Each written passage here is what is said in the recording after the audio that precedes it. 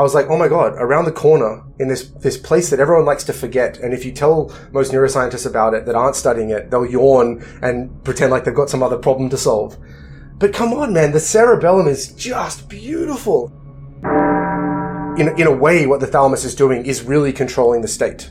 And then any influence that happens to it over time, whether it be a cortical influence, a basal ganglia influence, cerebellar, a collicular influence, neuromodulatory influence, is going to shape and change the way that the state will change over time, which is one of the most crucial factors for determining how we do what we do.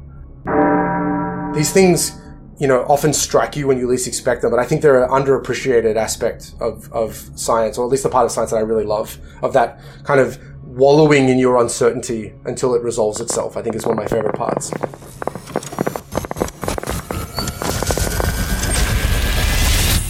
This is Brain Inspired.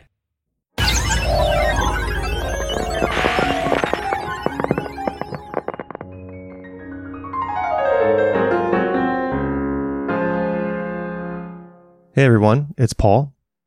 On this episode, I bring you an appreciation for the detailed, nitty-gritty work being done in systems neurobiology that highlights its importance in understanding the big picture functioning of our brains. Mac Shine runs the Shine Lab at University of Sydney in Australia, focused largely on how systems neurobiology can help us understand our cognition. We talk about a pretty wide range of topics, all of which dance around systems neurobiology, which is on the whole what Mac focuses on, but that is a vast range of topics. One of the main things we discuss is the role of subcortical brain areas that don't get nearly as much attention as the neocortex gets, especially in the neuro-AI world, where AI tries to glean some inspiration from brains. But work like Mac's theoretical work that we discuss hopefully will change that corticocentric bias many of us have. The main thing we discuss is the role of the thalamus mediating communication among the basal ganglia, the cerebellum, and the cortex.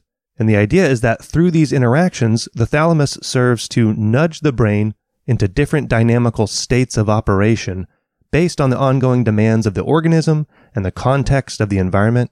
And Mac has laid out theoretical roles for the basal ganglia and the cerebellum that don't necessarily align with the way we traditionally think of them, nor does the thalamus story align with its traditional story. But Mac is interested in the system as a whole, and also studies the ascending arousal system and the neuromodulators it deploys to affect the state of our cognition. So we discuss that, and how he believes it's helpful to think of all this complexity from a lower dimensional dynamical systems perspective. So this is a heavy systems neurobiology episode, but well worth your time, and I think you'll find it worth revisiting if you're interested in forming a zoomed out broad picture of how complex systems like brains work. On that note, I want to add that Mac, and for that matter, plenty of other guests I've had on the podcast, to me is an example for all of us, whether you're an aspiring student or beyond, because he's an example of someone who makes it clear that given enough focus over time and earnest interest in your questions, and a persistent curiosity in the face of resistance, it's possible to get to a point where your thought becomes more fluid and facile and able to navigate among different systems and concepts and form some appreciation for the whole. That is something to behold and something I've always struggled with in my own pursuits. I think Mac would tell you it never becomes easy, but I also think listening to him, you may disagree and think that at least it becomes much easier. You can learn more about Mac and the work that we talk about in the show notes at braininspired.co/podcast/121. Thanks for listening. I hope you enjoy Mac, including his dad joke. 6 a.m. 6 a.m. What are you doing up at 6 a.m.? Well, when you live in such a beautiful part of the world, waking up early, looking out over the, beautiful green, outlooks over the house, how could you not take advantage? What time do you actually wake up normally? Well, that really depends on my kids, Paul. I have fairly rambunctious boys that like to jump up at the crack of dawn and get into all manner of hijinks. So my wife and I are often up quite early, and because of them. Yes, and then take advantage of the day. If they don't wake up, then I get to have a nice coffee in silence and do a bit of reading. See, mine sleep in a little bit now until around 7, and I get up around 4:30 or 5 just because that is the only real uninterrupted time that I get, right? So I was just curious if you were in that same boat. Yeah, on a good day, I get up and have read a couple of cool papers or something like that. But it seems like more and more I get to embrace my role as a father of young fun boys at that time. How old are they? Sorry, we don't have to talk about this forever, but how old are they? No, I'd love to. So Tyler's 10 and Callan's 7. Man, they're right in that fun age of sport and video games. So yeah, I was my son's soccer coach this last season, which was challenging and also fun, of course. Okay. Yeah, I did the same thing.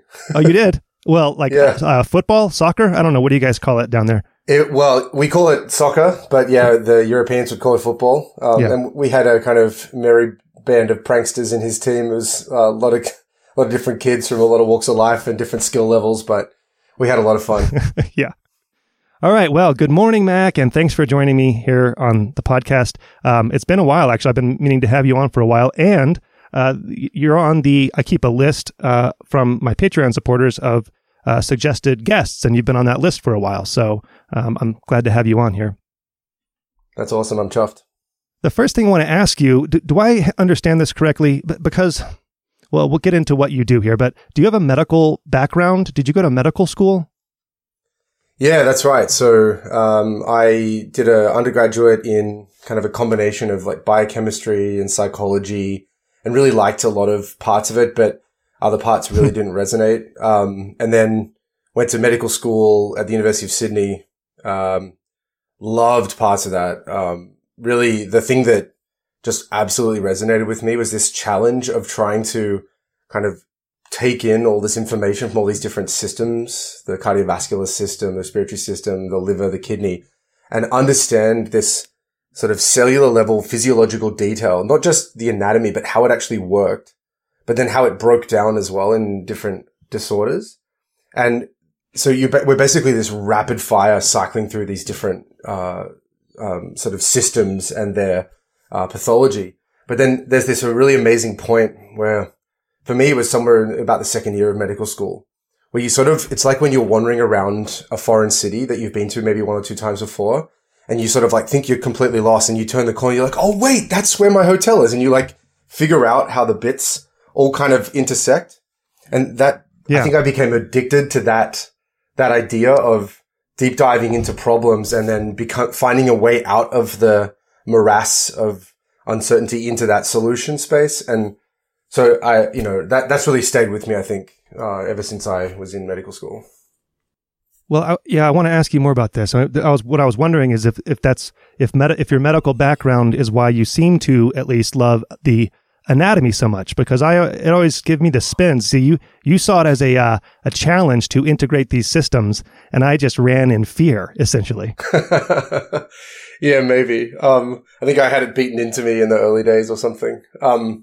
Look, I think, at the end of the day, anatomy is kind of this ultimate arbiter of, you can have the most beautiful idea in the world, but it's like that little meme that sort of data pops up and then shakes its head, and you're like, oh, well, the answer doesn't really fit. The anatomy kind of just is what it is. It's sitting there. You can see it. And there's so much beautiful work in the field now, just incredibly detailed, molecular analyses of the brain, that if you're up in the sort of space of trying to figure out how this bit interacts with that bit, if you can kind of try to layer some foundation under it with anatomy that kind of has those details baked in, I think that really stood the test of time in medicine and physiology. If we understand the function of the heart via understanding the particular types of cells, the sinoatrial node and the Purkinje fibers, the atrioventricular node, and the way the muscles contract in a particular coordinated way, then we can kind of like lean our theories on that. We can understand how the Frank-Starling law of contraction relates to that physiology, and we can kind of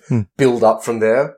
And so for me, I really do find myself a lot of the time thinking of ideas and thinking of kind of implications of anatomy, but then kind of come back to work out, okay, how could that fit with the other things we know? And there are lots of times when it can be a really frustrating endeavor.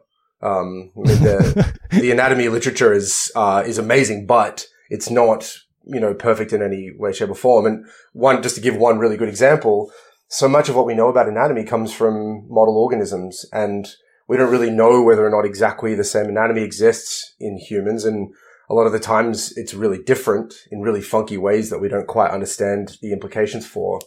And so you end up having to be very cautious about reading a particular literature and thinking, okay, if it were the same in humans, what implication might that have for some psychological function I'm interested in?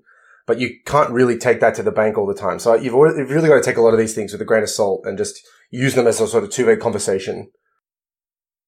Yeah, I mean, one of the things that is really impressive about your work is it has a holistic feel, right? And I mean, this is because of the struggle you were just talking about. But you come at it from so many different angles and seem to integrate so many different things. You've talked about this a little bit already, but people have different opinions on the right approach to take to study intelligence in general, right? So there's a loud, powerful cry these days to take a top-down approach and think about the behaviors, understand the behaviors, think about the computational level of MAR, and then use that to then just simply look for it in the brain and confirm it, right? On the other hand, there are people like Steve Grossberg, whom I've had on the show, who traditionally didn't think about the brain at all. He sat with these psychological data and then built neural networks thinking about how those data could be explained, right, and implemented. So how would you describe your approach? Do you always start with the anatomy? Or is it just a messy cycle that, I'll just let you answer. How about? Yeah, I'm afraid this is one of those situations where, getting to meet the chef, you're like, really? That's what goes into this? Soy sauce. So, yeah, right, soy sauce. I think, maybe another kind of missing pinnacle in that description as well would be the kind of brain from inside out approach of Yuri Buzsaki, where you would say something like, once we understand the degrees of freedom inherent within the nervous system, then we could try to launch from there to try to work out how they mesh onto the kinds of things that we can clearly do, the kinds of sort of functional capacities we have. And I'm a little bit of a kind of perspectivist, and I think that different questions lend themselves to a starting point from the different ends. But because I don't really have skin in the game and I'm not having to advocate one of the positions that I think is maybe underrepresented, I probably, will just sit on the fence and say, we need to kind of make them both talk together, or all three of them talk together. And so when I think about Mars framework, we often think about, we think about the computational at the top, the kind of problem that's trying to be solved, and we think about the implementation, the way it's actually kind of baked into the animal. So we think about flying with a bird, and then we think about the feathers and the wings and the muscles in terms of the implementation. The algorithmic level is often one that people think of as this kind of special level doing something different, but for me, how I think about it is the algorithmic level is where the computation meets the implementation. It's how the feathers and the wings interact to give rise to flight. It would be in terms of a plane, how the shape of the wings and the velocity of the plane allows the system to take off and fly.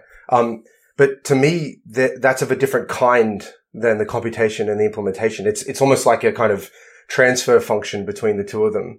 And so I think when we say we are interested in the algorithmic level, I think we're kind of almost committing to this notion that we agree that the implementation and the computation both matter. And it's about how, if we care about that particular problem, let's say how a brain solves a working memory challenge, or how we remember a particular phenomena, or maybe even how a convolutional neural net is able to classify between a dog and a cat. Whatever it is that we care about, if we care about the algorithmic level, we're saying something about the architecture and something about the problem mattered. And it's how those bits came together in this particular stance that I want to understand. So, do you think in terms of constraints? So I know you are a fan of the dynamical systems theory approach, and you use it in a lot of your work. But do you see both the implementation level and the computational level as providing is constraint an important constraint to from both sides to then mediate the algorithmic level? Yeah, it's a really great question, Paul. And this is where I think the chef in the kitchen kind of analogies comes to fruition. Because at the end of the day, I think with my own thinking, when I reflect back on how I came to a particular sort of hypothesis for some interaction in the nervous system, it's usually the ignorance that I have that allows me to get to that position. And you know, my poor understanding of the specifics of anatomy, or my less than subtle appreciation for the complexities of some cognitive capacity that we have, allows me to kind of mush them together in a way that says, well, what if they are interacting in this way? And if they are, what are the implications? And I think for me, that's really the thing I love the most about science, is the kind of hypothetical nature of it, right? My job as a scientist, as I see it, is to say, I don't know if this is right, but if it is, what are the implications? And then I go off and try and test some of those. And sometimes the ideas are good, and other times the ideas are really bad. And I think that our point of a scientist isn't to sort of say, hold up a tablet etched in stone, here are the correct things, here are the facts of the world, but rather to say, someone who is trained in the scientific process knows how to go out and say, that's curious. How the heck does that work? How could I put those things together? And, you know, bring it back to the kind of anatomy thing.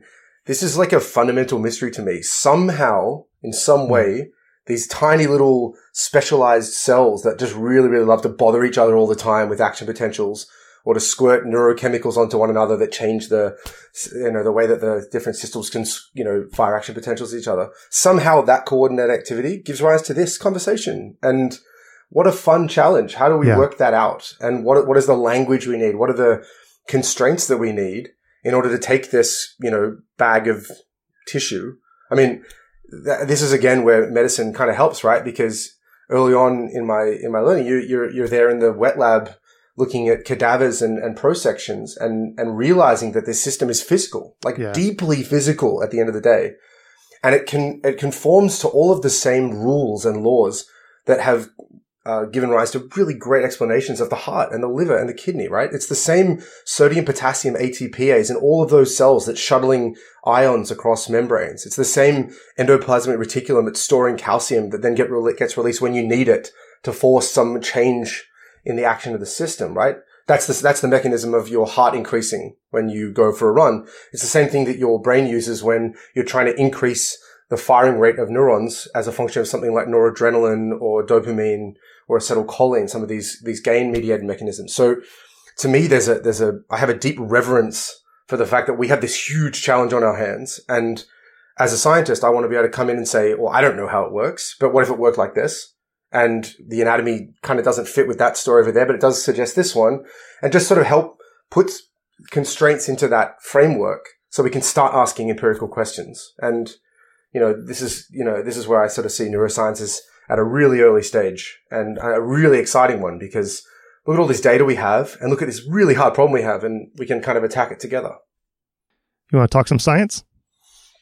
Of course.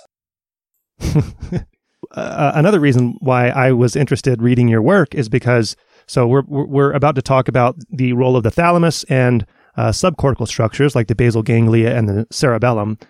So these days, the cortex is the most important thing in the brain, right? And it has been for a while. And at least if you ask, 8 out of 10 neuroscientists, something like that.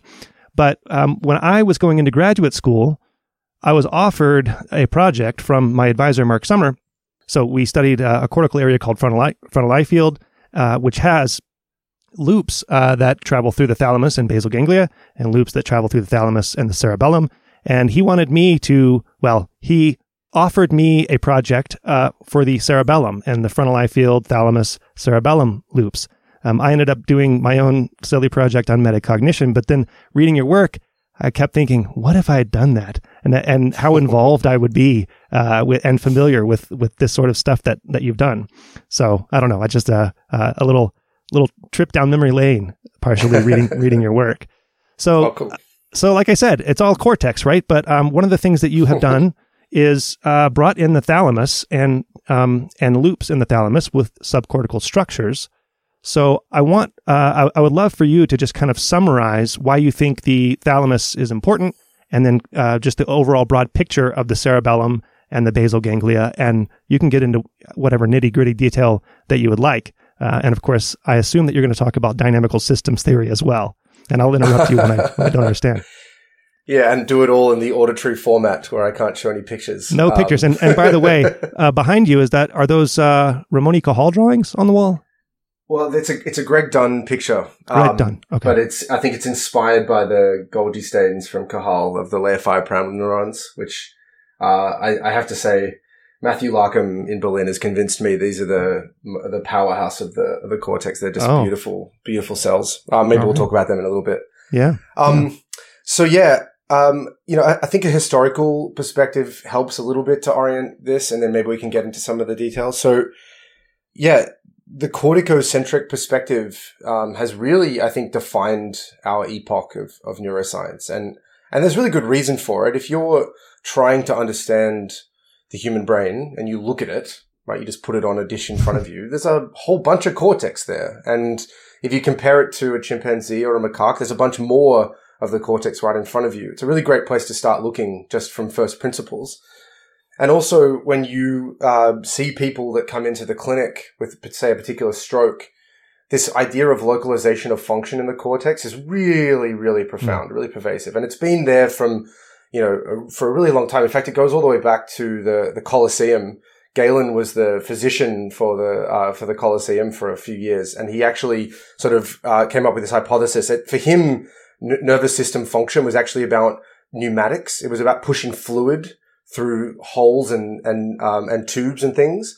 But for him, he was like, okay, if the gladiator comes in, and he's had the kind of broadsword hit him across the brow, now all of a sudden he can't, make any mental plans, kind of like Gage maybe couldn't inhibit his own behavior.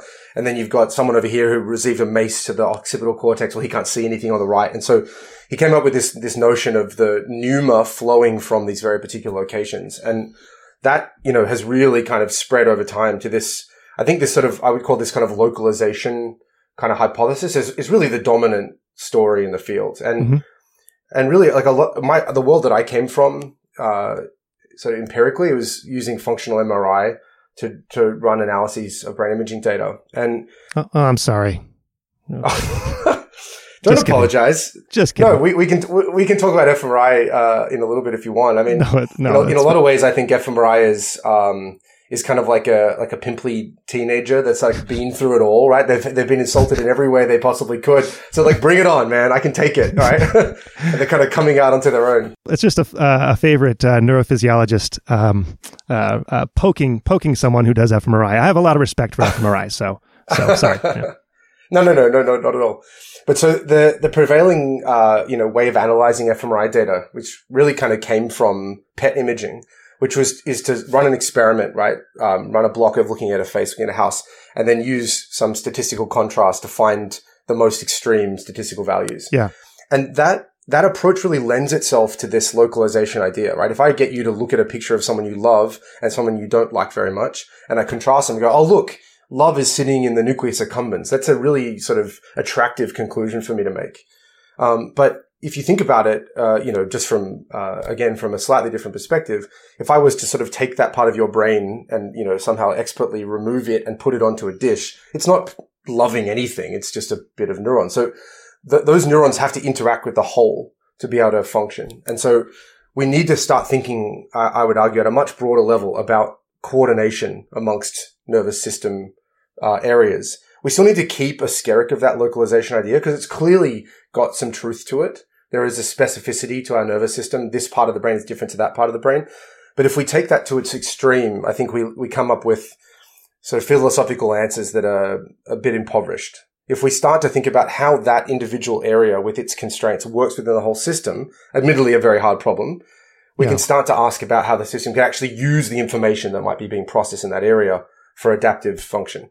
So once you start moving in that direction, you could start thinking about different parts of the cortex interacting with one another. You could say, how does, the frontal cortex interact with the parietal cortex during working memory or something? Or you could ask, how do I, if we wanted to talk about something like predictive processing, how is some higher level area providing some kind of a prior, some kind of evidence or information for that system so that when it processes evidence, it can push it in one direction and interpret it in one way or another. Those are one style of questions you can ask. And the field is really, there's a really developed field in that space. But for me, coming from that background again in medicine where you can't think of the heart outside of the context of the whole cardiovascular system and the lungs, I'm forced to kind of come back to that perspective of saying, what are we leaving out of the picture? What, if we look at just the cortex, what else is there?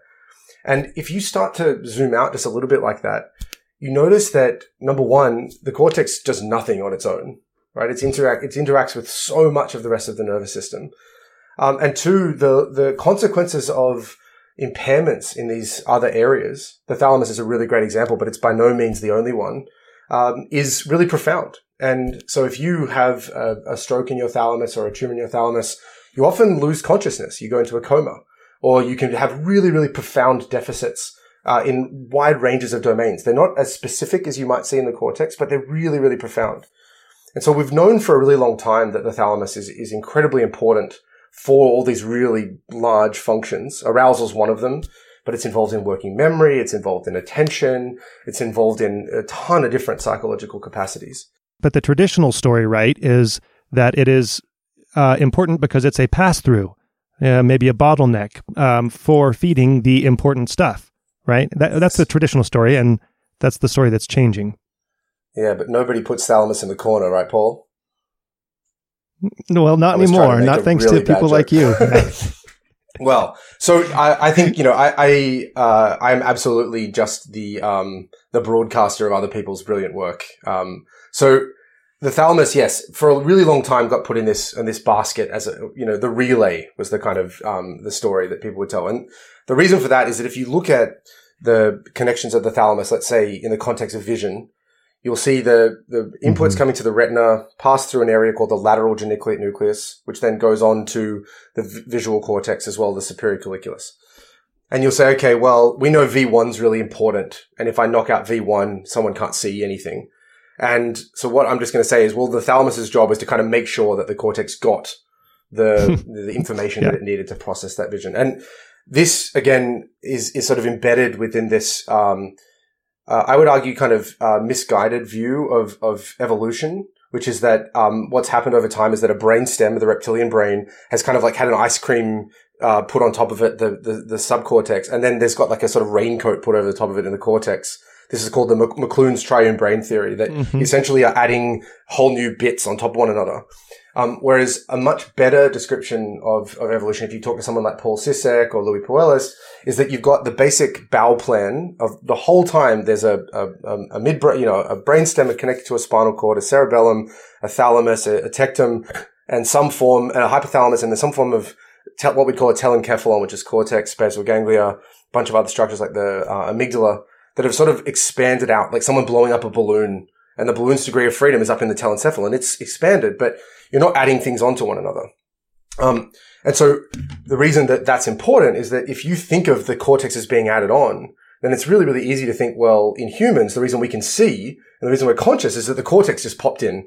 And before that, these poor suckers that didn't have a cortex, they couldn't do anything. They were just little automata running around the world. If you take so that was the kind of prevailing way of thinking about it. If you start from there, you can get some really, really interesting taxonomy. For example, Murray Sherman, Ray Guillory have a really nice way of thinking about the thalamus, which is that a lot of the connections are like that one in the LGN I talked about, what they'd call first order, which is that they receive an input and pass it on to the cortex. But a whole bunch of the thalamus is actually what they'd call higher order, which means that it receives cortical inputs and sends it right back to the cortex. So it's a lot like a kind of complicated hidden layer in the kind of deep learning kind of way of thinking, in that it's doing some kind of weird augmentation or manipulation of the data, but it's not directly related to what's inputting or what's outputting from the network. So that's one way of thinking about it.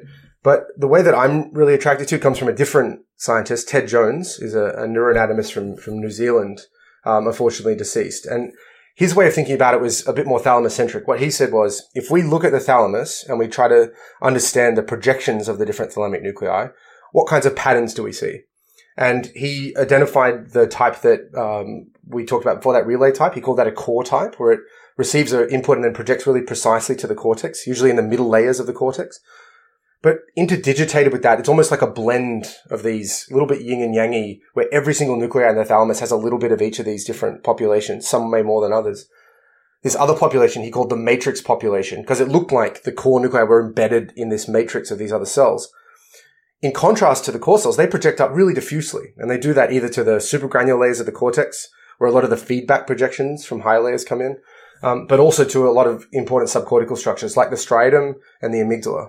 So if we start with this sort of thalamocentric perspective of it's just a relay, then if we start incorporating these other cell types, which are really numerous, it's really hard to take that same analogy of relay and kind of like fit it onto these other cells, right? If they're relaying, they're doing it in kind of a weird way, right? They're sending a message out in a really broad fashion.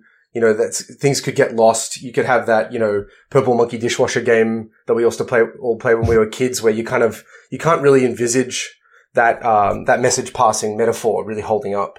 And actually, in some sort of side work that a really talented postdoc, Eli Muller in my lab, has done, there's actually a really interesting analogy with this type of diffusely projecting system, which is that they work a little bit more like temperature in the wood in a glass of water than they do like a message being passed. And to cut a very long story short, because I don't know if we wanted to go there, we can come back to it later. The idea is that by having a kind of diffuse signal that passes up to many different areas, what you're essentially doing is allowing those contacted areas to become more likely to be part of some active coalition in the system. You're sort of imbuing the system with a flexibility and a variability that it wouldn't otherwise have. It's much the way that heating up a glass of water lets the little water molecules whiz around in ways that they couldn't if they were stuck, let's say, in a bunch of liquid or a block of ice. Is the idea that sending the diffuse projections is raising the excitability of the neurons, or is it the actual firing of the neurons that puts them into a regime where they're supposed to be more like ensembles, etc.? Yeah, I think it's probably one of those little column A, little column B kind of things, because the matrix thalamus are not the only structure in the nervous system that have this sort of type of diffuse projection.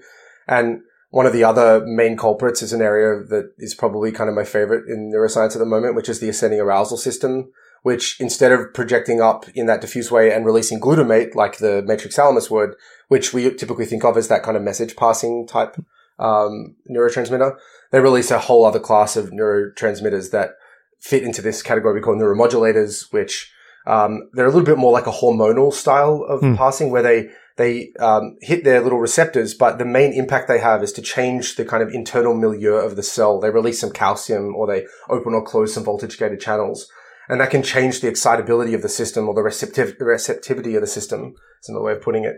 That can kind of alter information processing modes, can change the kind of we call this the kind of, sort of the state of the brain, but kind of in inverted commas. So yeah, I don't know if we want to get to that. This is the problem with the neuroanatomy, right? It can go in so many different directions. Well, that's the thing. So let's come back to the neuromodulators, because you're doing theoretical work with that as well, and you're just interested in everything. So I would There's like to ask so much interesting stuff, Paul. Come on. I know, but you got to coach soccer and stuff. How do you have the time? But no. So sorry, I interrupted us there. No, let me see if I can pick the thread back up. So if we were traditionally thinking about the cortex is special and everything else is kind of boring, and we change our mindset and we say, okay, that everything's been there the whole time, how is it elaborated? Then we need to start asking, well, how is the thalamus organized? And if we take this, cortex first perspective, I think we can kind of lead ourselves into thinking the thalamus is just, passing us a message. It's sort of, the butler waiting at the front door. Don't bother the cortex unless anything really important happens, right? That's maybe one way we could start to think about it. But if we take Ted Jones's perspective, we can think now the thalamus has this different set of capacities, a different set of ways of interacting with the nervous system. That might be really beneficial for explaining the kinds of modes that it can process in. And so if you're interested in conveying that you heard a particular sound or not, maybe that core system is still really good. But if you want to make it so that you work out what that sound was, how could I disambiguate that sound from a whole bunch of different ideas about what that sound could be? I would argue that something like the matrix system is going to be much more helpful, because what it's going to do is it's going to bring online way more systems that are going to help you to disambiguate and make the system function in a different kind of a mode. So that's really the starting point. But, once we've taken that first step away from this corticocentric perspective, it's like this sort of endless walk. You can't help but take that next step. And if you look at the thalamus, one of the really, really interesting things is that even though it has these different blends of cells, it actually has different subnuclei within it as well. It's a really fascinating structure neuroanatomically. And we've learned a lot in the recent years from these really brilliant studies from, groups like the Allen Brain group, and Adam Hampman's group has this beautiful paper on the thalamus, looking at all of its complexity of the different projection types. But one of the things that, I've become really interested in is thinking about, well, what other structures actually interact with the thalamus, let's, call it from below. So if the cortex is its connection to the top, how it's interacting first order, higher order, or core matrix type projections, what kind of projections impact the thalamus? And this is again, one of these kind of interesting stories that shows you, in a way, what the chef's doing in the kitchen, and makes the chef look, completely incompetent. But, when I hired my first postdoc, again, Eli, that I mentioned before, because we came from such different worlds, he's from the world of physics, and, I have this background in medicine and neuroscience. We really wanted to kind of find a way to talk to one another. I really wanted to hire someone that could help me do computational modeling at a high level. And Eli's really got great experience in that space. But in terms of his neuroanatomy, he'd really focused on the basal ganglia, which is a fascinating system, but I wanted to talk about a little bit more than that, this sort of bigger picture. And so we had these really great conversations. And I think when you have really great conversations with another enthusiastic scientist, you can both find new patterns in places that you may not have expected them, like that temperature analogy I mentioned. But you can also quickly realize your own ignorance. And I realized in trying to explain to Eli how I saw some of this fitting together that I really didn't know enough about how these different big structures in the subcortex, like the basal ganglia and the cerebellum, were impacting the thalamus. And the reason I bring both of those up is that the thalamus, as I mentioned, has all these different structures in it. And in what we call the ventral tier, the kind of most anterior part of the nucleus, there's a couple structures, the ventral anterior, ventral lateral nucleus, as well as the medial dorsal nucleus, that receive basal ganglia and cerebellar inputs, and are known to be part of these loops that kind of project back up to the cortex. But we don't really know a huge amount about exactly which regions project to which. And there's lots of different stories in the literature about this. And so this is something that, I'd known really from back in my PhD days. I'd known there was this uncertainty. And I'd had all these great conversations. Charlie Wilson at UTSA was an absolute savior during my my postdoc. I was over in the US working in California, but my wife's from Texas, so I was sort of spending time both in San Antonio and in Palo Alto. And at UTSA, Charlie and I would have these fantastic long conversations about the basal ganglia and the thalamus, and that man is brilliant. Anyone who gets a chance to chat with him should buy him a beer. Anyway, we were talking about this, and he put me onto some really great research from a group in Japan. Kuromoto is the first author. And essentially what they'd done is they'd taken a rodent's thalamus, and they'd looked at these ventral tier, and they'd tried to work out which, if we characterize these different thalamic cells according to some staining, which regions are projecting to the different types of stained thalamic cells. And to cut a long story short, it turns out that they stained the cells with exactly the same stain that Ted Jones had used to find the core matrix populations. Mm-hmm. And lo and behold, they found a really, really clear rule, which is that the core cells in the ventral tier, the ones that project precisely to the cortex, they receive glutamatergic inputs from the subcortex, most predominantly from the deep cerebellar nuclei, the main output of the cerebellum. And in contrast, the matrix cells, the ones that project diffusely to the cortex, receive predominantly GABAergic input from the globus pallidus, the main output of the basal ganglia. And it was like this sort of, this moment where everything kind of went, oh, wow. So there's this story about the thalamus and the cortex interacting that has this really clear kind of difference in terms of the kinds of population dynamics that could emerge from it, that is receiving very different inputs from these different subcortical structures. And so then all of a sudden it was like when you're doing a puzzle and you're like, oh, that's how it goes. You just like turn it to the side and it clicks in. Like, oh my God, that's amazing. And I spent, the better part of a year, really reading and thinking about what the implications would be for that little twist where we can all of a sudden have a discussion about thalamus, cortex, basal ganglia, cerebellum, and thinking about how those interact and what the implications would be for all these other mechanisms and stories we have that are really, grounded, let's say, much more in the cortex, or much more just in the cerebellum, or much more just in the basal ganglia.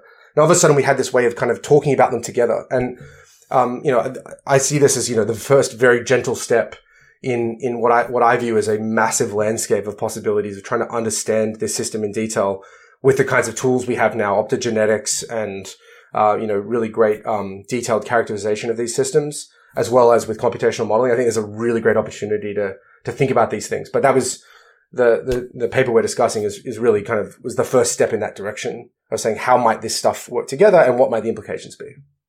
I love those moments. They're very few and far between. At least for me, they were. Yeah. But those moments where it really clicks. There's a little side story here that I think is sort of fun as well.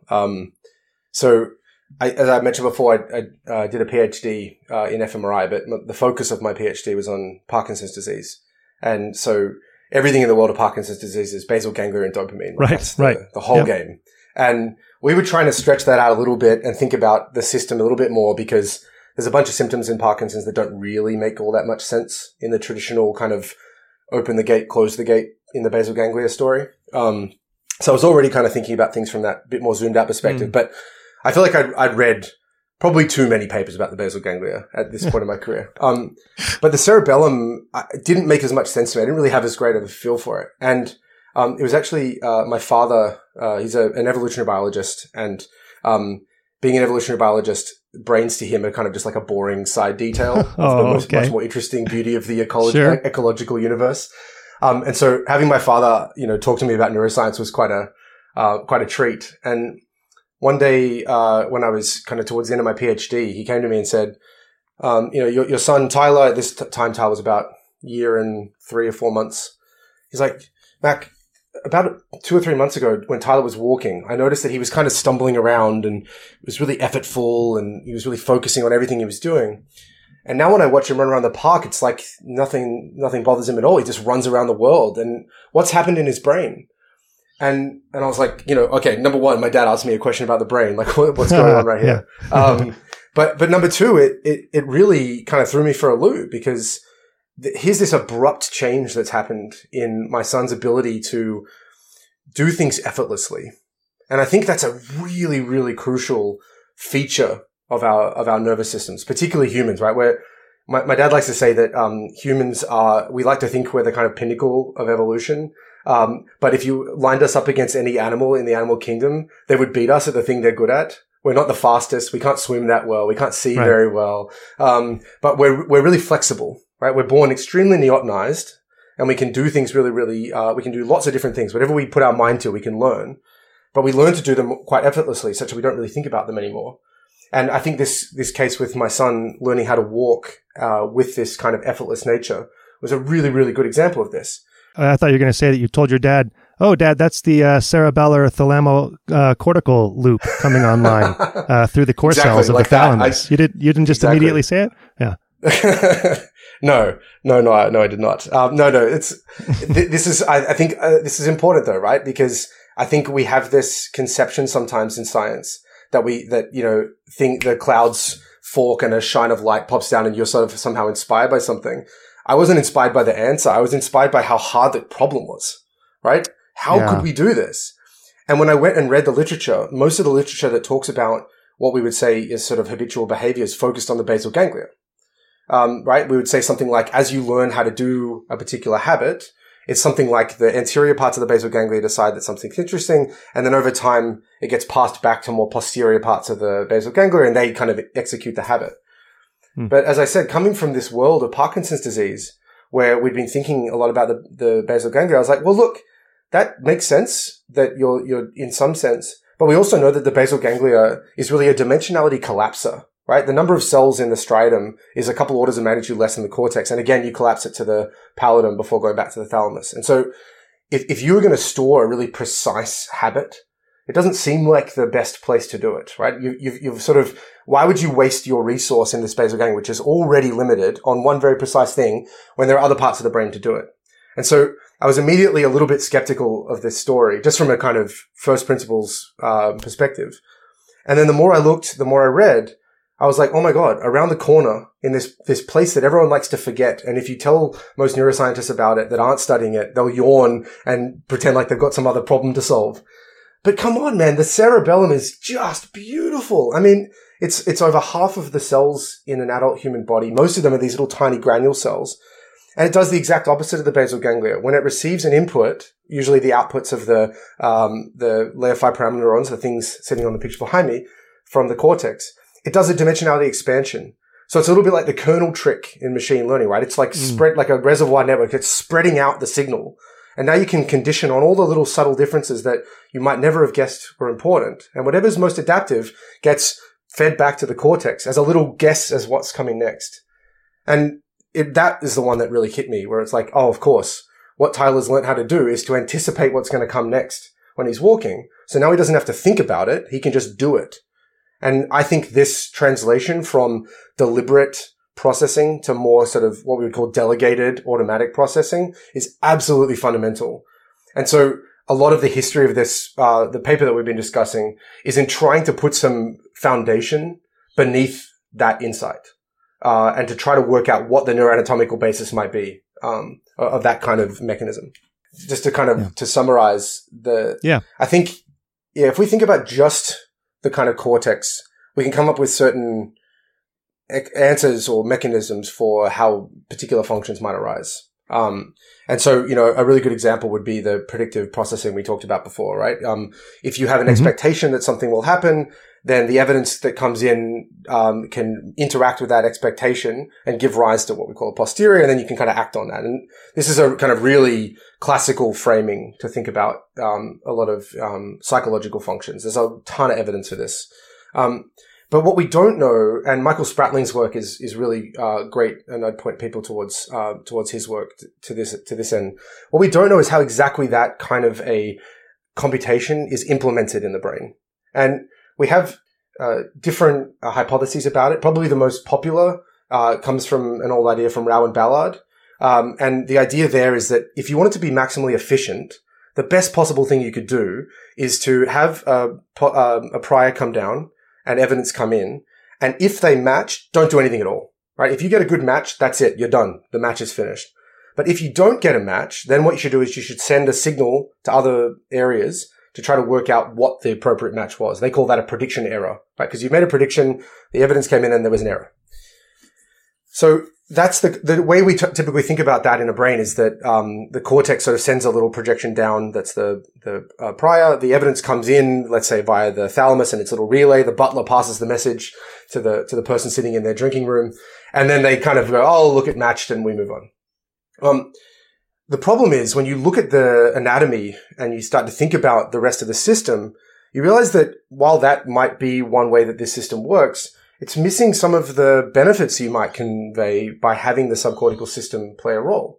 For example, the thalamus can project up in that diffuse way and act as what we would call a prior, but it doesn't seem to have a lot of the other kind of constraints that the cortex has in its specificity. So if the thalamus projects up versus, let's say, some area in the posterior parietal lobe, we might give those very different labels in terms of their functions, but they might have exactly the same kind of an impact on the system. So that makes you sort of question a little bit. Another is that the cerebellum is projecting up much in the way that the kind of evidence that would come in from the lateral geniculate nucleus of the thalamus is coming in. And so it just makes you question how these different systems might function when we kind of take that more zoomed out perspective. And so I think, again, this is really the first step in a direction that I think requires a lot more research. But trying to embrace that systems level perspective when we're thinking about the functions that only emerge from the whole system, right? Our ability to have a conversation is not just because we have well-developed cerebral cortices that can process language. It's also in our ability to anticipate when the end of a sentence will happen, or to know the right time to ask the right question to push us in a different direction. But it's also in our ability to be awake and alert and to even process information in the first place. And I think as much as that might sound a little bit like, hand waving, I think it's important that we remember this, and that we remember that the kinds of functions that we're trying to describe are not due to parts of the system, but the system as a whole working together. I think that was well put. Yeah. So that's it. So you have a role. we can kind of step through a couple of the implications that you talk about. Did we get enough of the story in of the basal ganglia versus cerebellum and how they put the brain in different modes, and how one way to communicate that and think about it is through dynamical systems theory, or should we kind of summarize that before we move on? Yeah, no, we can give that a crack. So yeah, over the course of probably the last 4 or 5 years, I've been really led down this path towards thinking about the brain as a sort of constantly evolving dynamical system. My collaboration with Michael Breakspear up at the University of Newcastle has been really inspirational in that front, and then working with Eli and Brandon, my two postdocs, also Johan, John, and Kartik Srinivasan, Cale Sawyer. We have this little fun group that kind of integrates across some of the this space to try to just have discussions about how can we frame some of these ideas that we're thinking about in neuroanatomy in a dynamical systems language and vice versa. Mm-hmm. And so one of the challenges that I kind of set for myself with the paper we've been discussing is to say, okay, we've got all this neuroanatomy, but if you're not a neuroanatomist, I might be describing core cells and matrix cells and calbindin positive and parvalbumin positive cells, and it might just be like, you know what, this isn't for me. I don't like to think about different cells. I want to think about what the implications are. And so I wanted this challenge of trying to think, all right, if we think about the brain as having this kind of low-dimensional structure to it, and we think about how that structure is evolving over time, a really great analogy for that process. And in fact, it's a little bit more than an analogy, because the kinds of equations that would describe that analogy are really directly related to how the nervous system is interacting with itself. So a really great analogy is this idea of the attractor landscape. And so the concept would be something like this. If you conceptualize all of the billions of neurons in your nervous system as a little ball, the way that nervous system will interact over time, or the way that it'll change over time, is dependent on what kind of opportunities are present to it. So you can imagine, you're sitting in front of the coffee machine in the morning, and there's a little button on the coffee machine in front of you, and you have to push it to make the thing open so you can put the coffee pot in. Or if you're really fancy, you have to put the coffee in and tamp it down and do all your barista-y stuff. I have no time for that. That's the secret to my time to read, is that fast I coffee. Use Nespresso. So you have this opportunity present to you. And the way we might think about that is that there's an attractor or a basin that's pulling the system towards it. And so this is a traditional way of thinking about kind of dynamical systems frame. It doesn't have to be a brain. It could be any kind of dynamical system you're interested in. Yeah. But for me, I was trying to think about it in this way. And so I started to think, well, if you've got an attractor landscape and there's a really, really deep well, that's a little bit like a little coalition of neurons firing a lot. They're kind of basically saying, this is where we're going to move towards. And if you've got a lot of neurons firing at the same time, that's a little bit like saying, oh, there's 1,000 different options in front of me. I don't know which one I should go towards. And that's a little bit like the landscape being flatter. And we have some computational modeling that kind of fleshes this analogy out in a much more satisfying way if you're interested. But then I started to think, well, if the basal ganglia is projecting to these matrix population, right, the really diffusely projecting one, and the cerebellum's projecting to the core, this really precisely projecting one, then maybe they'll have different impacts on how the brain state, at least in the sort of ventral tier of the thalamus to the sort of frontal cortex, might evolve over time. And so if I'm coming across a particular challenge, like, how do I, shoot a basketball? That was a lot of my intuition was this. We just had a basketball hoop installed in my backyard, and I was trying to remember how to shoot free throws. Nice. And didn't start out particularly elegantly, but started thinking, like, what am I doing here? But what I noticed with that is that early on, I tried lots of different things. Maybe I'll tuck my elbow in. Maybe I'll kind of flick my wrist more. Maybe I'll turn my shoulders to the side. I had all this variability in my system. The feet are important. You got to get the feet pretty straight. Sorry. The feet. That's right. Yeah, you got to find. But then in the NBA, like, everyone's always jumping around with their feet and stuff. And Steph Curry makes it look like he just sort of flicks the ball, like he doesn't care about it. It's crazy, right? Anyway, I was trying to think about this, and I was thinking, well, if the matrix thalamus is receiving the basal ganglia input, and I know it's involved early in learning, and it's gating via these sort of two inhibitory populations, the caudate inhibits the globus pallidus, which then inhibits the thalamus. So what you can do is you can turn off that inhibition. What that's going to do is it's going to release this matrix population just a little bit. And what that's going to do is it's going to come up and it's going to kind of diffusely sprinkle activity across the nervous system. So it's not just going to release one little plan which is kind of the traditional way I'd been taught about the sort of these segregated basic ganglia thalamocortical loops. But rather what it's going to do is it's going to basically flatten the landscape, but just in that one little particular location. So if I'm shooting a free throw and I miss 10 times in a row, maybe it'll just let me tuck my elbow in, or as Paul said, move my feet to the side. In contrast, as the cerebellum learns every action that I do, every time I make a movement, there's a little efference copy that's coming down to the pons, shoots into the cerebellum, does its expansion, comes up to the cerebellar cortex, back to the deep cerebellar nuclei, and back to the thalamus into the cortex, right? That loop is going to be saying every time you make that move, over time, I want you to learn that particular one that led to you getting the shots in and ignore the ones that you didn't. Now, the caveat here is that the cerebellum looks like it learns in a slightly different way than the basal ganglia. It's not learning via reward prediction errors. It's a supervised learning where there's a template and an input and you try to match them together. But with that detail aside, the cerebellum learns to sort of take over that function and do it in a really precise way. And so in the language of dynamical systems, we could think, well, if there's an attractor and the basal ganglia gets involved, that's going to sort of flatten it out a little bit so that if option A was the one you were doing, now you could try B or you could try C. And if you're using the cerebellum, if A shows up and that's the start of your sequence, let's just get to B real quick and then C and then D and then E. It's going to let you quickly move through the sequence in a really automatized way. You don't have to think about it anymore. So if I get all of that movement down, now all of a sudden I can have a conversation with someone while I'm shooting free throws, or I can be thinking of a project in some other part of my brain while I'm actually executing really autonomously. And that's where this idea, I think, links back to some really fascinating psychological phenomena that we don't have great explanations for in the brain, like how you can be driving home from work and completely forget that you drove home. You don't even notice it the whole time, right? You did that job expertly in that context. But you somehow weren't aware of it. And so there's all these really, really fascinating, sort of mechanisms out there in the brain, like this cerebellar loop, that I think are really important for some of those functions. That I think, maybe this moves us a little bit closer to being able to make hypotheses about how we do things relatively automatically, like the driving while talking. Yeah. I mean, so you talk in the paper and speculate about system 1 and system 2 and give roles for the cerebellar loop and the basal ganglia loop there as well. Maybe you could just brief summarize that, and then I want to bring it home and ask you a few questions about the thalamus in particular. Oh yeah, sure. So the system 1, system 2 kind of label is sort of part of a broader group of what we would call dual process theories. And these are really, have been around for a really long time. Shiffrin and Snyder did a lot of the really great early cognitive neuroscience work, and they've got these 2 papers that were like both 1,000 pages long and full of experiments. Yes.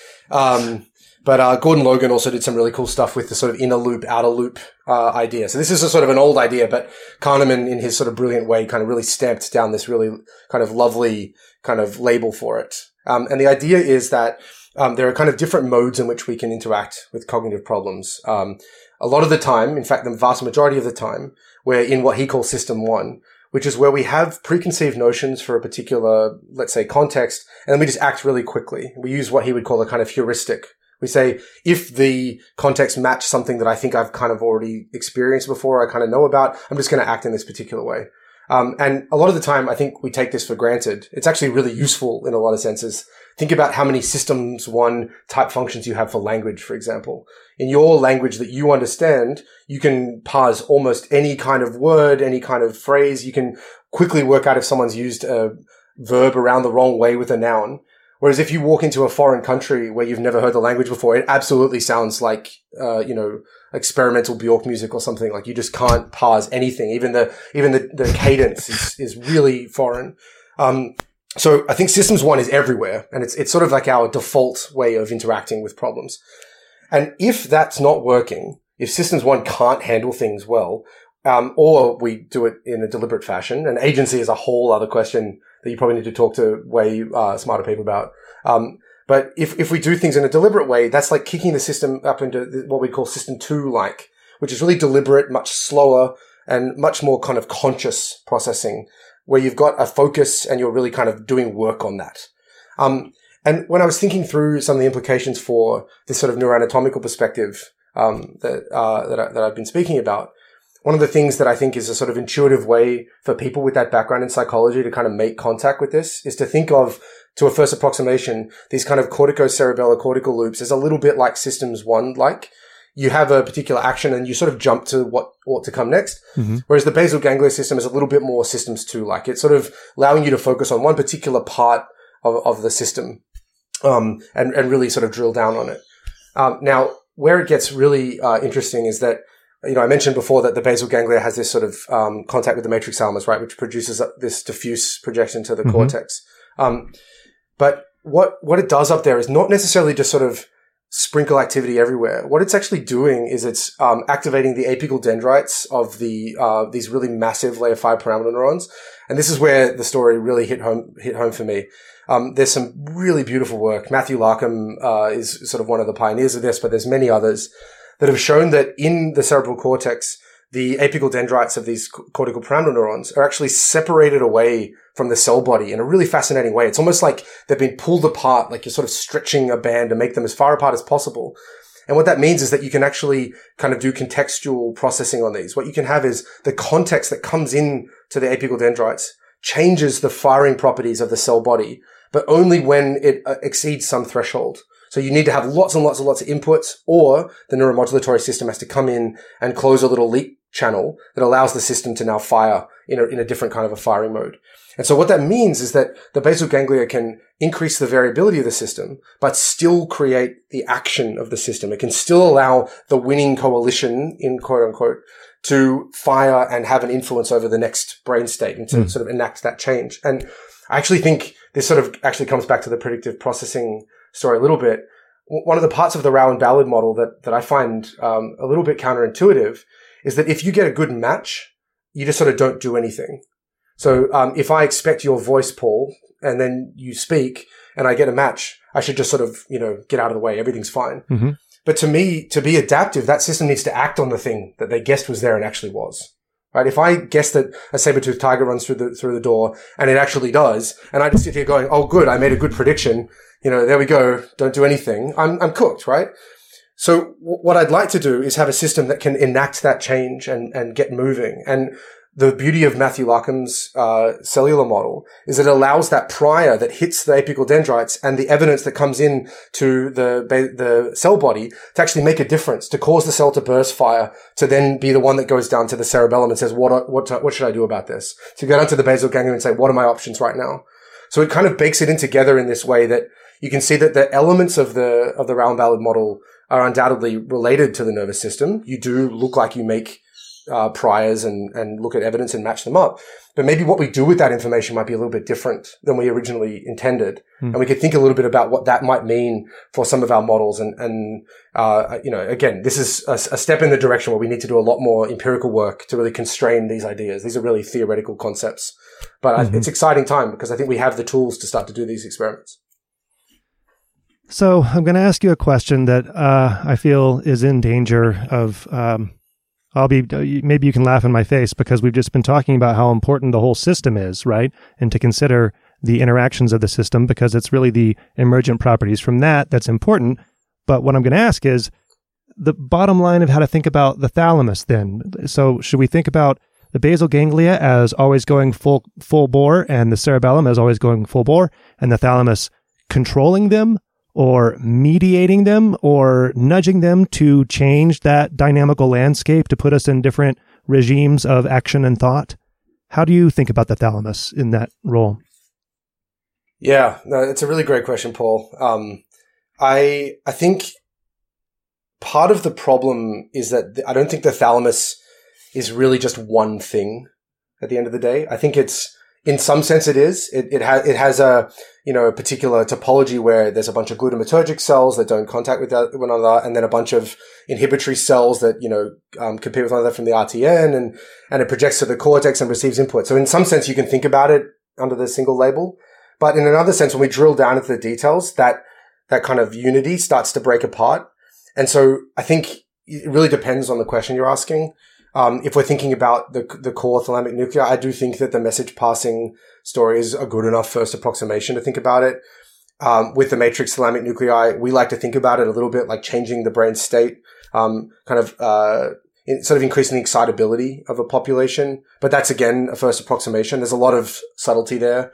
One connection we haven't talked about, which is again is systematically understudied in literature, is this massive projection from the thalamus, these matrix population, very particular ones called the intralaminar nuclei, like the parafascicular nucleus and the centromedian. They actually project really strongly to the striatum, and have a really strong gating influence over both the spiny projection neurons and the cholinergic inner neurons. And that structure, that interaction is something that we really don't have great empirical work on. There are people working on it, but it's an area that needs to evolve for us to really understand what's going on. It's really important structure. So overall, I don't think that there's going to be sort of any one label, but the kind of picture you were painting just before in your summary, I think is a good way to think about it, right? One thing we do know about the thalamus, is that it has stark changes between sleep and wake, or between anesthesia and wake. So Messiah Steriard, really convincingly showed, 20 to 30 years ago, that if you look at the firing population of thalamic neurons during sleep, there's a particular calcium channel that's closed. And then when you wake up, it opens up. Or maybe I got that wrong. It could be open and close, but it's a switch. Yeah. And then when that changes, you can then get a conformational change in the kinds of interactions that can occur. And all of a sudden you get this emergence of high frequency desynchronized cortical EEG. And so I think in a way, what the thalamus is doing is really controlling the state of the system, right? And then any influence that happens to it over time, whether it be a cortical influence, a basal ganglia influence, cerebellar, a collicular influence, neuromodulatory influence, is going to shape and change the way that the state will change over time, which is one of the most crucial factors for determining how we do what we do. So I think of it as an absolutely core part of the central nervous system. And, really, at a kind of big picture level, what I was trying to do with that paper, a lot of what I'm trying to do in my research program is to sort of shine light on these kinds of, areas of the nervous system that we haven't really thought about from that kind of systems level perspective as much, to sort of show that they're playing a really crucial role. But it's going to be up to people like Michael Lasser that have all the really crazy optogenetic tools that let us really go in and nut out the details of these circuits that I think will actually really end up carrying the day. Okay, that was satisfying. Thanks for not laughing in my face. I mean, I think that I still have this bias to think about a controller, to think of somewhat like of a homunculus, right? That there's these different states in the brain that they're being switched. How are they being switched? There has to be a controller. Oh, maybe that's the thalamus. But on the other hand, if you consider the whole systems level processing, it's less satisfying to say self-organizing. But I don't know, do you think that we need to think about it in that respect as a self-organizing system that we'll just have to accept it?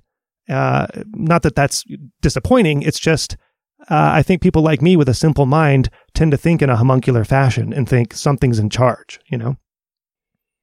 Yeah. I don't remember who said this quote, but if not, we should just give it to ourselves, Paul. But biology is weirder than you could ever imagine, right? Yeah. So I think this comes back to the fact that I think once we embrace the youth of neuroscience and we really kind of put to the side any concern we have about trying to deeply understand the thing just yet, let's just get heuristic approximations and then we can go from there. I think once you take that perspective, you start to realize that making some discovery or having some hypothesis makes you make commitments to the shape of the system or the way it interacts in ways that you may not have anticipated. And the dynamical systems stance is one that I think was kind of inevitable when I started reading more about neuroanatomy, because you need that language to understand how these things are interacting with one another. Because, like it or not, the brain is a complex system that has lots of interacting parts. And the main thing they can kind of do is nudge one another or kind of increase the excitability or the receptivity of each other over time. They can't do anything about the past. All they can do is about the near future. And so in a way, you need the dynamical systems language to kind of help you even frame the things that you're seeing in sensible ways. And one of the things that I think comes with the dynamical systems language is this self-organizing concept and really weird things like there's a term called circular causality. Yeah. And I was taught about circular causality back in the day as like a slap on the wrist, like don't do this because you're, making the wrong, you're putting the cart before the horse and you're assuming your answer, right? What it means in this language, Alicia Giroiro has a really beautiful book about this called Dynamics in Action. And what she argues is that there's different kinds of causality happening. And the bottom, the kind of traditional billiard ball style causality that we really like to think about, where one, neuron contacts another neuron and then kicks a message onto another neuron and onto another neuron. And there's like this little chain of command kind of a thing.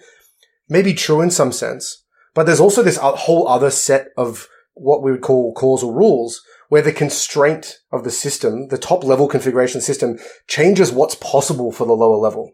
And this is a really kind of gnarly concept, but one, really intuitive example that I think kind of helps to kind of play this out is from George Ellis, is that the kind of software that you're running on your computer, whether it's, Microsoft Excel or, Microsoft Word, the same keystroke can have a completely different effect on the electrons running around in the hardware of your system. So you can have a constraint from the top, the program that's running, really change the kind of way that the system can then evolve over time and the kind of way that the different billiard ball logic plays out.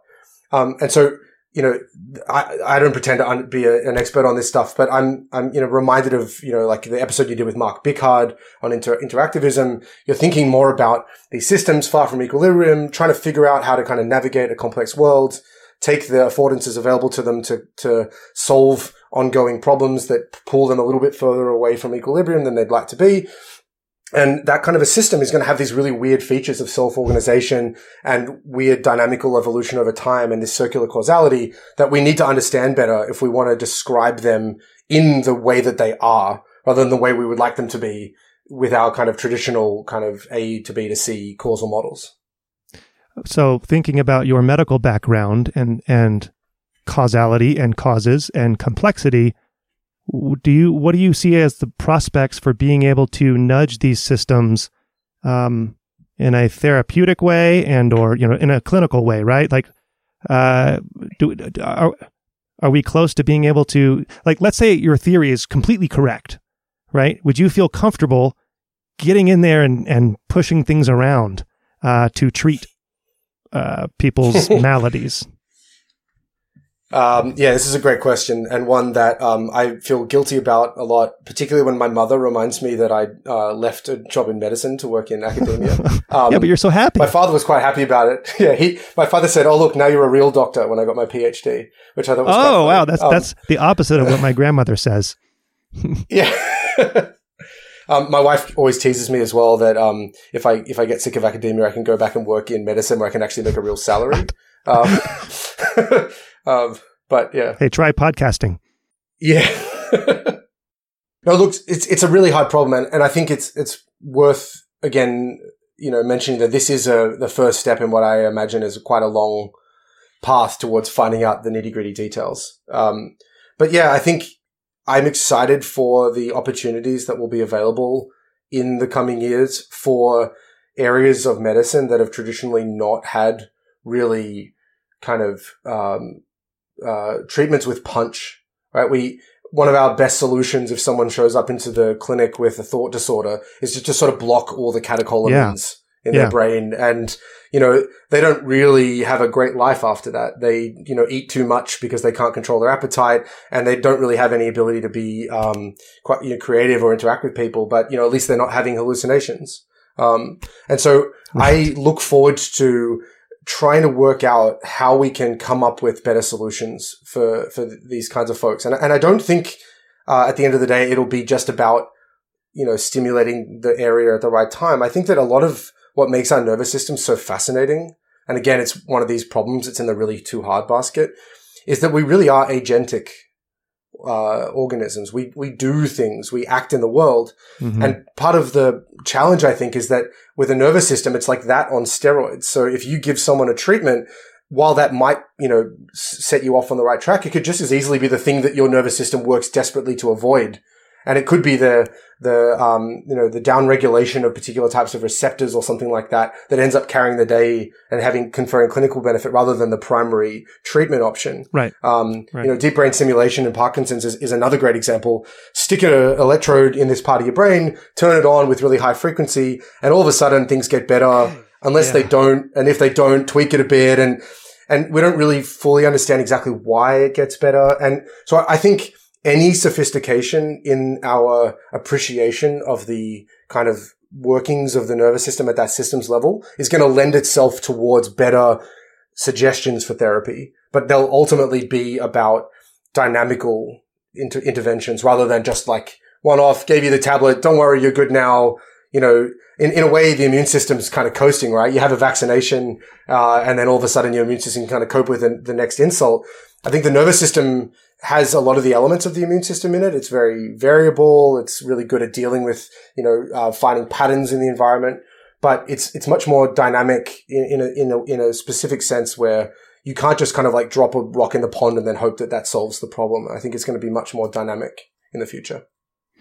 So, Mac, you spent a lot of time learning anatomy and the connections and thinking about structures besides cortex for whatever reason. And then you weren't satisfied enough. So thinking about the whole system, now you're bringing in neuromodulators and neurotransmitters into how they interact at this systems level. First of all, what the hell's wrong with you, man? And secondly, what's the story there? What's going on with your current work on the neuromodulatory system? Yeah, so there's a kind of another fun story to kind of unpack there. So during my postdoc, I was working with Russ Poldrack at Stanford on functional MRI and trying to think about it from the systems perspective. So when I started working with Russ, the kind of really hot topic in the field was what we called dynamic functional connectivity. And there's a lot to unpack in that. And none of the terms really quite capture what they're supposed to capture. But the concept was something like, instead of looking at the correlation between two blood flow time series over, let's say, a 10-minute window, let's unpack it into smaller windows and then see what happens over those smaller windows. Let's see if there's any fluctuation such that there's not a sort of stationarity to the system, but rather this kind of interesting dynamics. And the tack that we were taking was to borrow a really beautiful idea from Gumera and Amaral, who did this really lovely analysis of networks. They were metabolic networks, and they had a 2005 paper where they basically took a metabolic network co-expression of particular metabolic byproducts, and then they looked at the interaction between all those as a network, and then they said, well, this is a really hard thing to describe. It's really gnarly. It depends on how you look at it. It's really multidimensional. Maybe if we summarize it into a bunch of little communities, we'll run some kind of a clustering on it to find tight little communities, or what we'd call modules. And then when we have that information, let's start to ask, well, relative to that modular breakdown, how are each of the different metabolomics kind of related to the whole system? And it turns out that one of the framing that they use at least is called a cartographic framing. So you calculate something like the between connection, how much was an individual metabolic signature like the rest of the system versus its own little group, and a local one, which we call the module degree Z-score. That's basically telling you how much like you were your little group, your little module. And what we were trying to do basically was to take their framing and to put it onto these little dynamic networks, quote unquote, that we were measuring, right? So someone's lying in the scanner, you get a bunch of data, you break it up into little chunks, you calculate one of these networks, and you look at the configuration over time. And one of the, through a, long process that involved really great questions. I mean, one of the things that I love about Russ and his group is that there's a real kind of poignancy of really getting to the bottom of problems and trying to kind of not fool yourself, which I think is really, really easy to do in a big space like this. And in fact, it was two of his grad students in a lab presentation that pointed out that we had brought along this old way that they chopped up the data in the original experiment. They basically like set boundaries and then characterized parts of this little space into different bins, and we were just tracking them over time. And the grad students both said, why don't you just get rid of those bins and just look at the thing over time? And so we made this little histogram, a joint histogram, and then watched a movie of it. And it was just like, a ton of bricks. There's this big, massive fluctuation over time between these extremes of a really interconnected system with lots and lots of those between connections, and then a really isolated system with these little within connections. And we'd call those an integrated and a segregated network. And so that was amazing, right? Wow, we found this really interesting thing. And then we're like, well, what does it mean? And we were stuck with this really hard problem, right? It was like, all right, back to the literature. There's like a common theme here, right? You find a thing and then you go, what could it be? And then you spend a bunch of time, it's important for the students to realize this. You spend a bunch of time meandering around the world, reading a cool paper, being inspired by some weird question that your friend asks you or your dad asks you about your son standing up effortlessly. These things, often strike you when you least expect them. But I think they're an underappreciated aspect of science, or at least the part of science that I really love, of that kind of wallowing in your uncertainty until it resolves itself. I think is one of my favorite parts. And so we spent a long time. I remember a bunch of the postdocs in the lab being like, dude, when are you going to work out what this is? This is kind of getting boring. We're tired of you talking about integration, segregation everywhere you see it. So Russ, and I decided let's go meet a bunch of different professors around Stanford. This is, again, one of the benefits of being in a place like Stanford is you just walk down the road and you're meeting up with like a brilliant economist or a brilliant information theoretician. It was actually an economist that put us on the right track. We were talking to Matthew Jackson, who's done a lot of really interesting work in networks, in economics.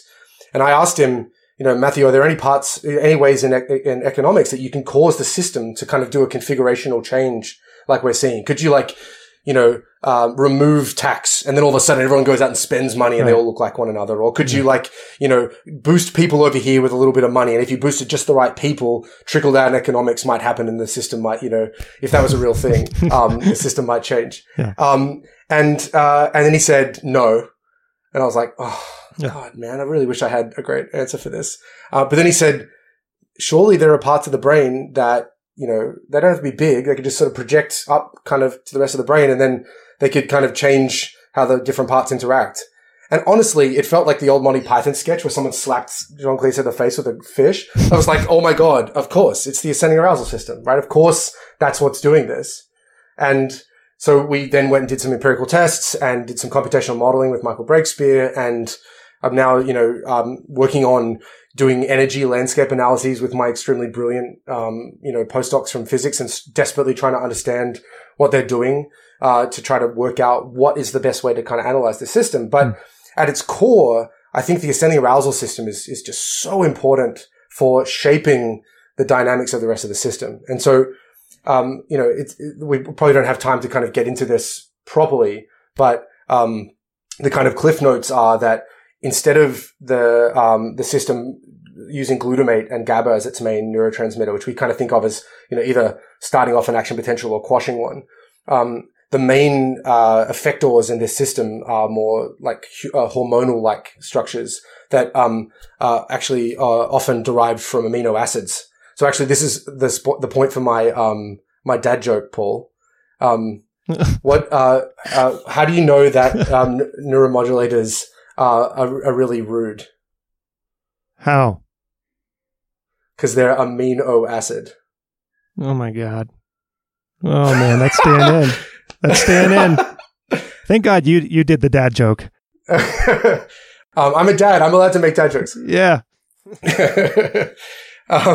So you've got these really highly conserved systems in your brainstem and forebrain that take in amino acids from your diet, or they use the byproducts of the Krebs cycle, and they convert them into little intermediaries that then go off and they have receptors that act like a kind of little lock and key mechanism. They're called G protein coupled receptors. And the G protein coupled receptors are really different than the AMPA and the NMDA receptors that we typically think of. Rather than letting ions sort of shuttle into the cell in particular ways, what they do is they create conformational change in the internal state. So they can release calcium, they can open voltage gated ion channels. They can also do all kinds of cool stuff. They can act like transcription factors. In fact, there were a couple of recent papers where they showed that molecules like serotonin and dopamine actually can bind to the DNA like epigenetic modification and can change the likelihood of an animal ultimately recovering or not from an addiction that they treat. I mean, it's mind-blowing stuff. So basically this system has a really different effect on the nervous system than the traditional kind of glutamatergic, GABAergic, effects. And so one of the things that we do a lot in my lab is try to think about what the different subtle differences amongst those different neuromodulatory systems, how they interact, what it would mean to release acetylcholine here, but noradrenaline there. What is serotonin doing, and does it, oppose dopamine, or does it actually work with it? We try to ask these kinds of questions about the neuromodulatory system and its details and how it interacts with the rest of the nervous system. Because again, it's going to have those implications for the state changes over time, the flattening or the deepening of the attractor landscape, or the ability for this coalition of neurons to form and then be alive and around long enough to interact with another system that you need in order to solve the complex problem in front of you. So I think of it as quite important for those systems level things. So again, So that I'm assuming the thalamus controls all this, right? No, I'm just kidding. But again, we have to think in terms of self-organization and complexity, or at this point, actually, thinking about the arousal system, we also have to think about life processes and metabolic processes, right? Which is part of the whole integrated system. It's part of the fun, right? So these systems are feedback under massive feedback control from both themselves as well as a number of other structures. The hypothalamus is the key one, but other areas like the habenula are really important, the periaqueductal gray, and then there's also cortical projections to these systems in basal ganglia in the case of dopamine and serotonin. So these systems you can think about them as sort of having this massive conformational change in different arousal states. So, for example, I talked before about how the thalamus wakes up when you wake up. A lot of that is due to acetylcholine that comes up from the lateral dorsal tegmentum in the brainstem that kind of kicks off that conformational change. Noradrenaline plays a role as well. And so you could think about these things as having this massive change that changes the arousal state, but then subtle fluctuations in those neuromodulators can also change what you can do right now. So one of my favorite examples from the literature comes from Susan Sara and Sebastian Beret, and they talk about what they call the network reset phenomena with noradrenaline or norepinephrine for your North American listeners. And the idea here is that if you imagine a widespread system that can change the receptivity of the system, what we'd call the gain of the system, they can kind of make it more likely for a spike that comes in to get propagated to have some meaningful output. One way that can be really beneficial for an organism is if you're sitting in the scrub, looking for bugs, your little marsupial, and then you hear a rustle in the bushes. If you're too zoned in and focused on your meal, you won't notice that the predator snuck up on you is going to come and jump and eat you. Whereas if you have that big burst of noradrenaline, now all of a sudden, whatever is actually in your environment, rather than what you want to be in your environment, the food and exploiting that food, now all of a sudden the system is now susceptible to whatever the most salient signal is, or the most important for your adaptive ongoing life, can then carry the day, and you can react to that new stimuli rather than the one that you were reacting to in the moment. And I think this kind of flexibility is kind of informative for the kind of more adaptive stories that we need to be thinking about to understand how a nervous system could benefit an organism over massive swaths of evolutionary time. Like if you don't have that system in there, or if you don't have a system in there that can help you focus down on something like we think maybe acetylcholine helps with, or something that might help you work out what's valuable or not in a really complex kind of sort of spatio-temporally extended landscape that we live in, like that we think dopamine might help with, then you're not going to act in the most adaptive way you possibly can. And so as someone who's really interested in that phylogenetic perspective, I think neuromodulators play an extremely crucial role in that process. And also, a massive side of pathology in both the developing brain as well as in neurodegeneration, and a bunch of psychiatric conditions. So I think there's a lot more to be learnt about this space, that I think will really help us to be thinking about that sort of systems level interaction as it plays out. So, Mac, I don't normally have such a systems neuroscience heavy conversation on the podcast, and you've taken us on quite a tour over different brain regions and how they interact and the function and the anatomy and now the neuromodulators. The portion of my podcast audience who is in the AI research world and or industry is probably feeling helpless and lost, let alone many neuroscientists, right? So what I want to ask you is, what do you see when you look at a deep learning network or like a reinforcement learning system or a deep reinforcement learning system? How do you think about the modern AI approach? Yeah, I apologize if if the content of the podcast has been too people need to get slapped upside the head with some facts and some theory. With the cold fish. Fish. Yeah. There are pretty pictures in the papers if you if you'd like to see some of them laid out a little better. So yeah, look, I think AI is a fascinating field. And I think I sort of sympathize with some of the people you've had on your podcast that sort of think of it as almost slightly orthogonal to kind of neuroscience in a way, in that it's sort of grown into its own fascinating space with lots of idiosyncrasies that are not particularly inspired by the brain, but don't need to be. They just sort of are the fact that it works in the way that it does. So in my day to day, I sort of think of them as sort of orthogonal.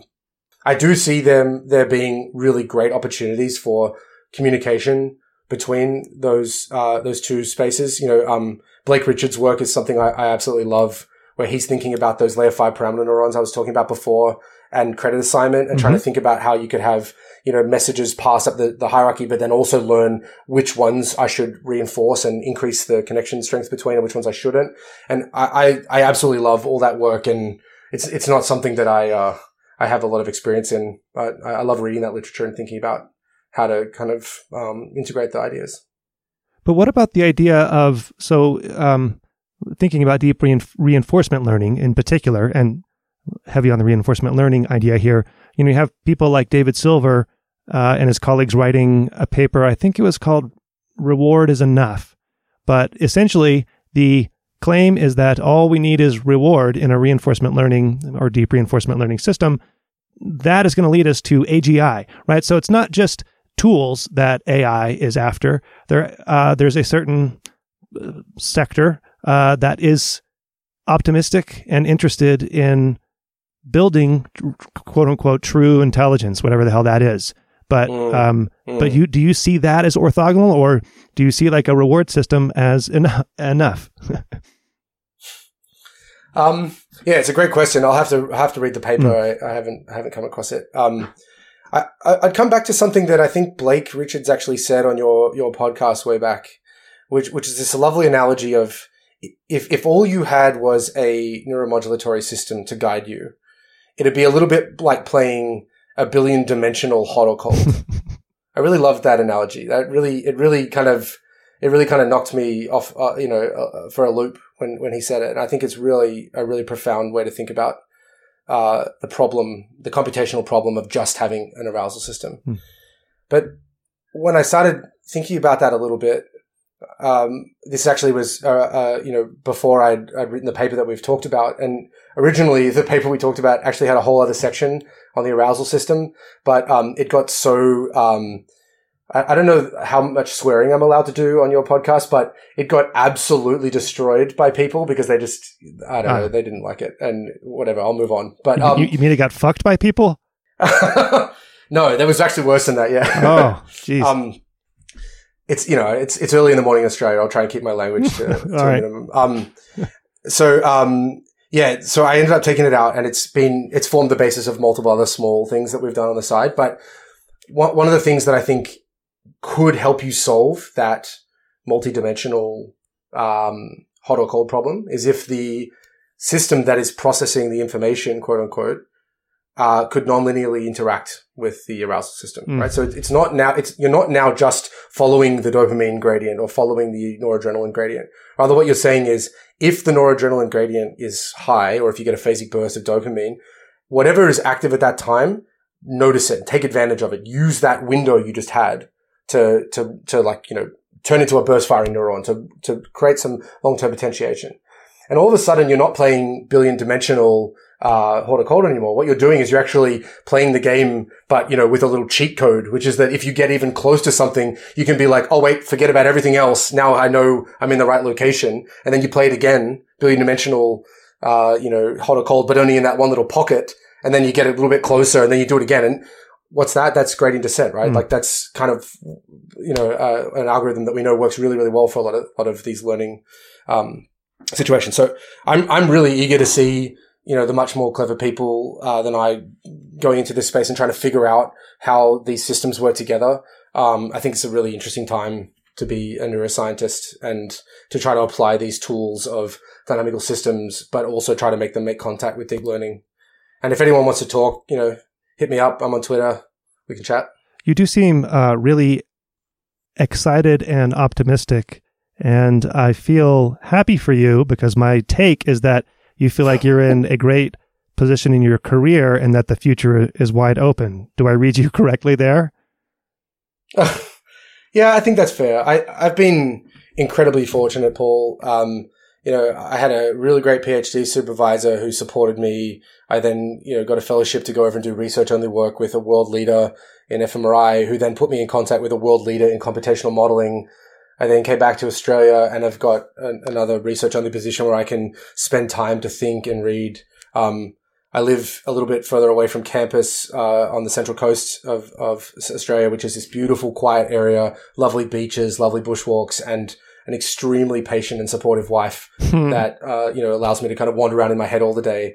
And so, and just a brilliant team around me, great collaborators, lovely, really collegiate and really sort of impassioned young scientists that really pushed me and forced me to kind of stay on my toes the whole time. So I feel incredibly fortunate to be in this position. And so my optimism, I think, comes from a just complete lack of understanding of how I've found myself in the position that I found myself in. And I want to do as much good work as I can. And I want to be as, engaged with the science as I can. But it's really just, dumb luck, to be perfectly honest. Okay. So there's a lot to unpack there. Because sure, luck. I think luck is a huge factor, and that's wonderful that you acknowledge that. But it also, as you said before, we are agential. You have to make those decisions, right? So it's not dumb luck. It's more like serendipity. And part of your serendipity, I would imagine, arises because of your work ethic, but also your range of interests. And what I'm getting at is that the nature of your work and its range, it really takes so much effort to what was your phrase? Wander in your own ignorance. What was the phrase? It was something like that. Wander in your own curiosity. It's my day to day. Yeah, I say ignorance because I'm more of a pessimist, I suppose. But so you have to like swim in these disparate facts, right? That in the unknown. And it's awesome. It's awesome, but it also takes a lot of work, right? And focus. So this is what I'm getting at. How do you confer that ability to other people? Like the question is, what advice would you give to someone who is interested in trying to think across scales, across temporal scales, across physical scales, across systems, intersystem with the brain, and think holistically somewhat like you do? Not everyone is suited, nor would want to do something like this, because it's nice to just focus on one little brain area and what it might be doing. But do you have advice to your incoming students and to those that you talk to who are kind of wowed by this kind of holistic understanding you possess? You can't see this on the podcast, but I'm blushing as well. I played football for a number of years. Back when I was younger and could still move without feeling like a creaky old kind of chair that's been left out in the rain for a few months. And my team was really good. And we won a bunch of championships and we had a lot of fun. We had a really great, tight-knit group. But I was never the best player. I was always on a good team, but I had to rely on this guy to make this play and this other guy to make that play. And I think that had a huge effect on me. I think it hit me really hard back in those days that if you want to achieve something that's really big and requires that coordination, you've got to be able to be a part of a team, and you've got to make that really integral in what you do. Mm. And I've carried that through with me. I've tried really hard to. You can maybe talk to my students and collaborators on the side and see if it's reflected in their feedback. But I consider that to be absolutely crucial, is that I'm not doing anything on my own. Everything that I do is about the team that I'm in and the group of scientists that I'm fortunate enough to work with. So that, I think, is one part. And then I think another thing that comes with that perspective is that you should never, ever feel like all the pressure's on you to do everything. I think if you follow your curiosity, if you are dissatisfied with answers that don't resonate with what makes sense to you, then I think you naturally play that little game of gradient descent across the landscape in a really fun way. And as you said, Paul, it doesn't always make sense. And there are parts that are really frustrating, and there are gaps in the literature that you so desperately want filled, but aren't going to be filled for practical reasons. As a, curiosity-driven sort of scientist, in that systems level, those gaps are everywhere. And so I think you have to kind of make a lot of, guesses. You have to do a lot of hedging. And I think you have to kind of use the soundboard of your collaborative group and yourself really to try to kind of work out where the solid bits of ground are and where the parts that are a little bit more flimsy. And you have to be willing to kind of live in that murkiness. There's a lot of benefits, but, it's not the kind of thing where you kind of, you want to kind of like launch out on that stuff when you haven't got a position that's, relatively solid. I've only been able to do stuff like this because I would get a fellowship based on some work, and then I would have a few years of stability where I could say, okay, now I've got the flexibility to go out and explore a little bit, and I can try this and that and the other. And there was definitely points in this story where, after getting a really bad rejection, you think, man, what did I just waste all this time? Like, what have I done wrong? What have I missed? But then you pick yourself up and you go, okay, I'm going to take the parts that work. It's a little bit like, my kids have been watching the Marvel movies. And it's a little bit like at the end of all the Iron Man ones where he like takes the thing he had and he like throws off like half of the stuff, and then he starts with like the little bit and then he builds it up. I think that's an underrated part of trying to like navigate science as well, is to like, they call it, don't be afraid to kill your darlings. You've got to be really willing to kind of depart with things that were useful, but then ultimately don't work. And I think, again, this is where it comes back to being part of something bigger than yourself, being part of a team, and not feeling like if your research question ultimately is a dead end, that it's your fault or something.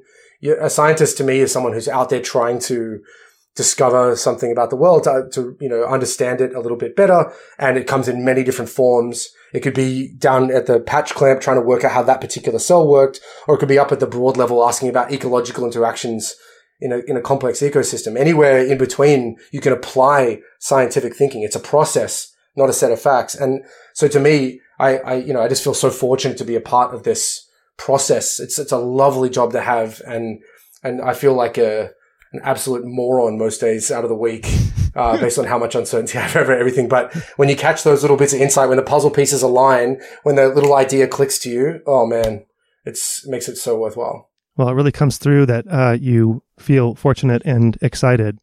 Do you know where the phrase "kill your darlings" comes from? I do not, actually. Oh, it's Stephen King in reference to heavy-handed editing and how appreciative, how beneficial that is. So, Mac, thank you so much. It's been really fun having you finally come on the show. I'm glad we finally got you on, and continue the great work, man. Thanks, Paul.